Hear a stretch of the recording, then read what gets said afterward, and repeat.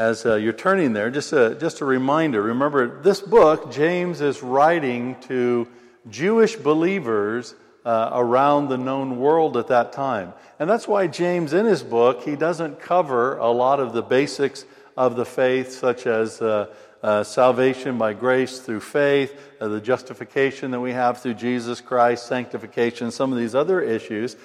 He's writing to these Jewish Christians to give them very practical, down-to-earth, challenging advice and encouragement for how to live for Jesus in the marketplace.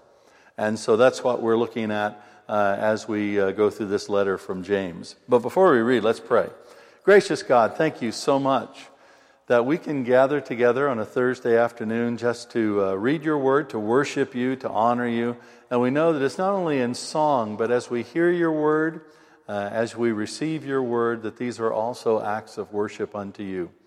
And so, Lord, I pray that you'd surround us with your Holy Spirit, open our hearts and our minds, that we would hear from you clearly and know exactly what you would say to us today. And I thank you for your grace and mercy that you've shown us through your Son, Jesus. And I pray now, Father, that your Holy Spirit would rest on me so I could bring your word to your people today, boldly and faithfully, through Jesus Christ our Lord. Amen. James writes here, and he says, "Blessed is the man or woman who remains steadfast under trial. For when he has stood the test, he will receive the crown of life, which God has promised to those who love him. Let no one say when he is tempted, 'I am being tempted by God.' For God cannot be tempted with evil, and he himself tempts no one. But each person is tempted when he is lured and enticed by his own desire. Then desire, when it has conceived, gives birth to sin, and sin, when it is fully grown, brings forth death. Do not be deceived, my beloved brothers. Every good and every perfect gift is from above, coming down from the Father of lights, with whom there is no variation or shadow due to change. Of his own will he brought us forth by the word of truth, that we should be a kind of first fruits of his creatures." May God bless to us this reading from his holy word. Well, as we go through James's letter, we are looking each week at an adjective that we might pull out of the passage that James is challenging us to have describe our lives as Christians living in the marketplace. And so each week we're looking at a different adjective or a different idea that comes out of the passage for us as we engage in the marketplace. And this week, in this reading, it really brings up two issues that I have seen consistently over the last 30 years. And these two issues invariably derail Christians from growing in the Lord, from following their calling, from receiving all the benefits that they can have in Christ. And these two issues are very, very important issues for us to be looking at and examining our own lives. You know, one of the temptations we always face as Christians is looking at somebody else's life and say, "Oh, I wish they were present for that sermon. You know, I wish this other person heard that message because they really need it, but I, on the other hand, don't need it quite so much." And that attitude actually gets at the adjective for today, which also exposes the two issues. And the adjective for today to describe us is undeceived. James wants us to be undeceived as believers. And there are two ways that we as Christians, and remember, he's talking to Christians here.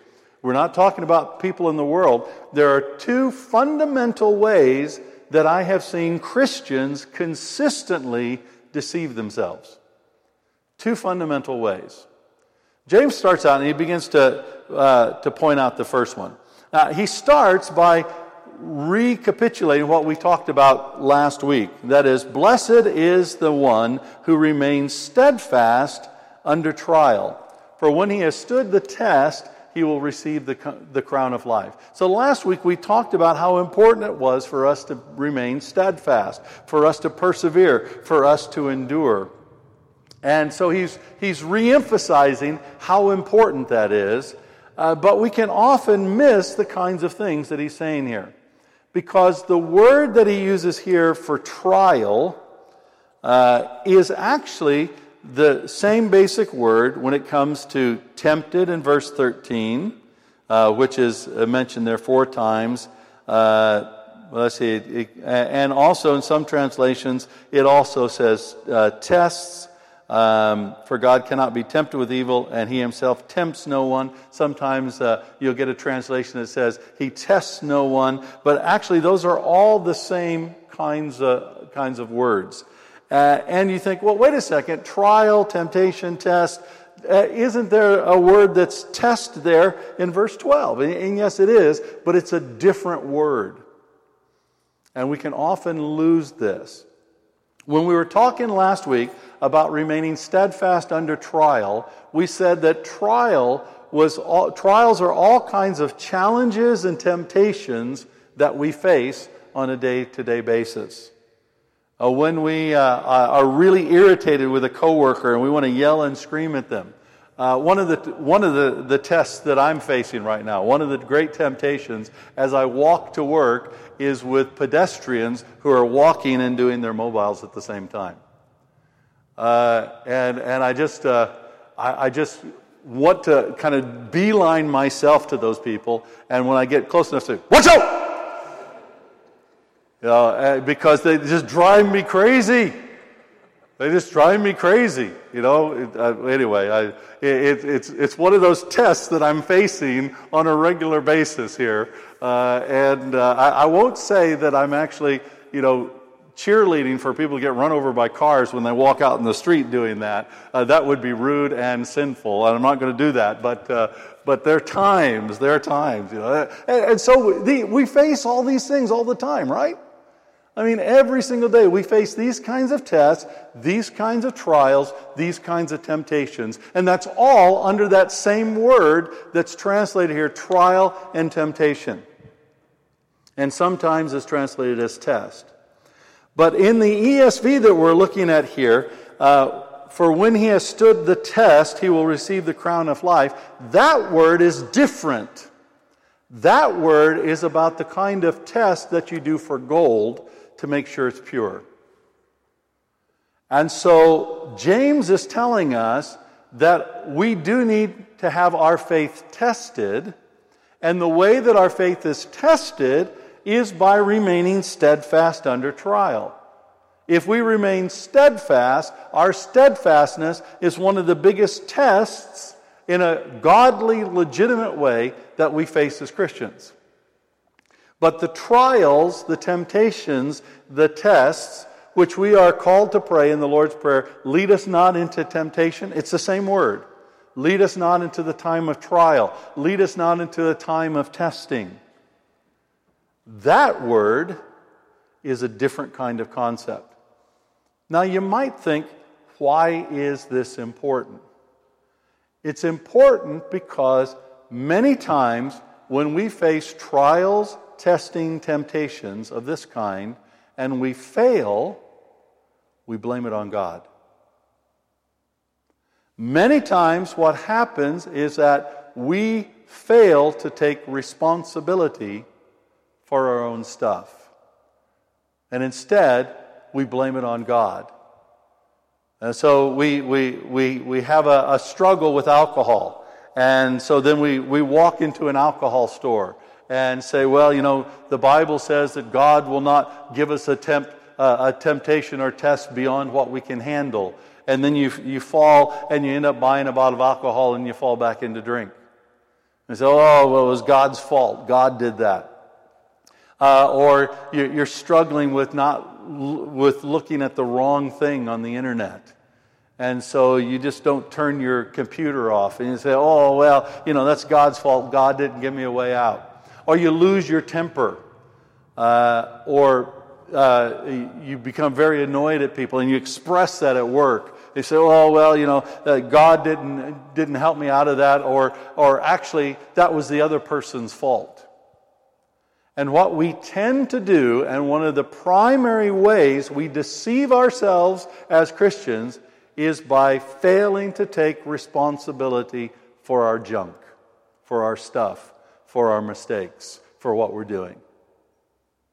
And that's what James is talking about here. We cannot blame God, and we cannot blame other people for our stuff, for our mistakes. And right now in our society, that's what everybody is doing. I remember seeing, over a decade ago now, I was watching the BBC, and I saw an interview with a woman. And this woman had 3 different daughters by 3 different men who were all teenagers and who were all pregnant at the same time. And I remember the woman saying how it was the failure of the government to train her children right that led to the fact that they were all pregnant at the same time. And I'm thinking, lady, I don't know your situation, but I do know it's not the government's responsibility. And yet that's what people are doing all the time. They blame other people, they blame the government, they blame the boss, when it's actually our own bad behavior, our own sinfulness. And James is challenging us to take responsibility for ourselves, because if we don't, we will be deceived. And so James tells us this is how things work. We cannot blame God if we fall into temptation. We cannot blame God for the trials that we are facing. Most of the trials and the difficulties that we face are actually our own doing. And James shows us how this happens. He says, each person, verse 14, is tempted or tested or tried when he is lured and enticed by his own desire. So what happens is our desires draw us out and entice us, try to entrap us. Desire in itself is not wrong. Notice James doesn't say that desire is wrong. He doesn't say that it's wrong to want the latest iGadget. He doesn't say it's wrong to want a new computer. He doesn't say it's wrong to desire a good relationship. He doesn't say it's wrong to desire a good job. He doesn't say it's wrong to even desire money. The desire in itself is not necessarily sinful. Sometimes we as people can desire after good things. As a man, I can desire after good relationships. And I want especially good relationships with men. I want to have good, healthy relationships. But the day that I desire a relationship with a woman other than my wife, I'm starting down the wrong path. Now, if that desire flares up inside of me, that desire flaring up is not sinful according to James. But if I allow the desire to go on unchecked, then he says, when desire has conceived, when it produces something in my mind, then it will give birth to sin. And when sin is fully grown, it will give birth to death.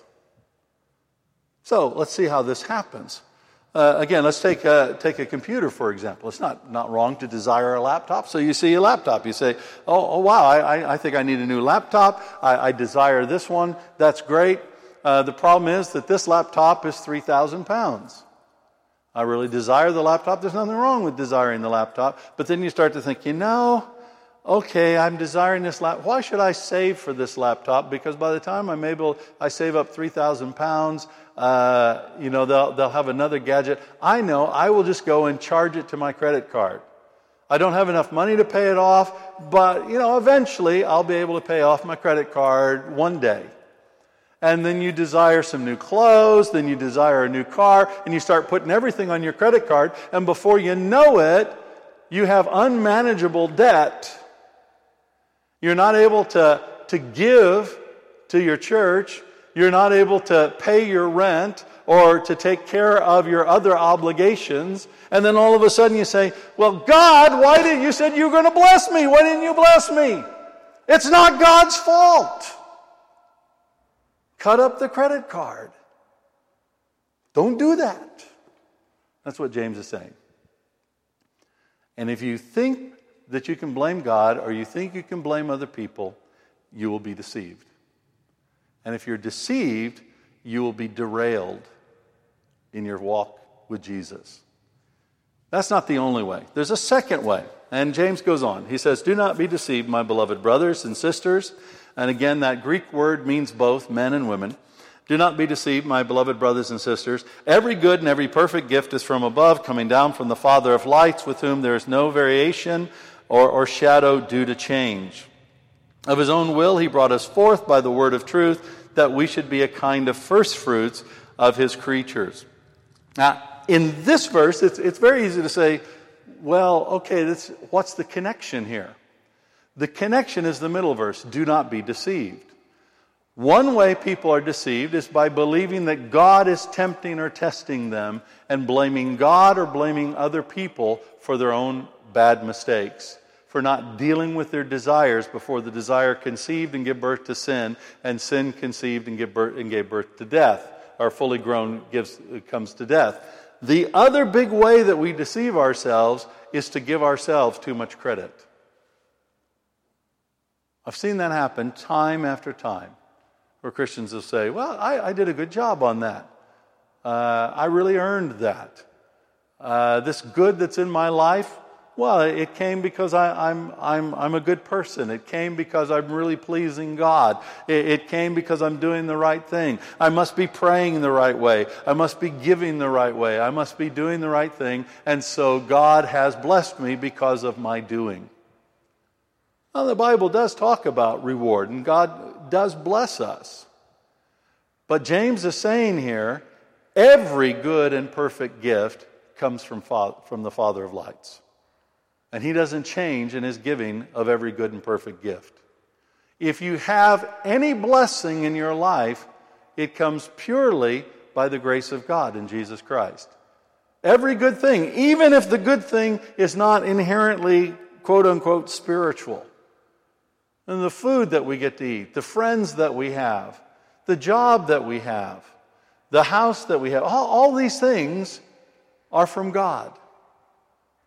God calls us to take responsibility for ourselves, most certainly. But at the end of the day, it all comes from the Lord, especially our salvation. He's shown us that by calling us to His Son Jesus, by making us part of His family, by making us first fruits of the new creation. That means the first signs, the first indicators of what God is going to do.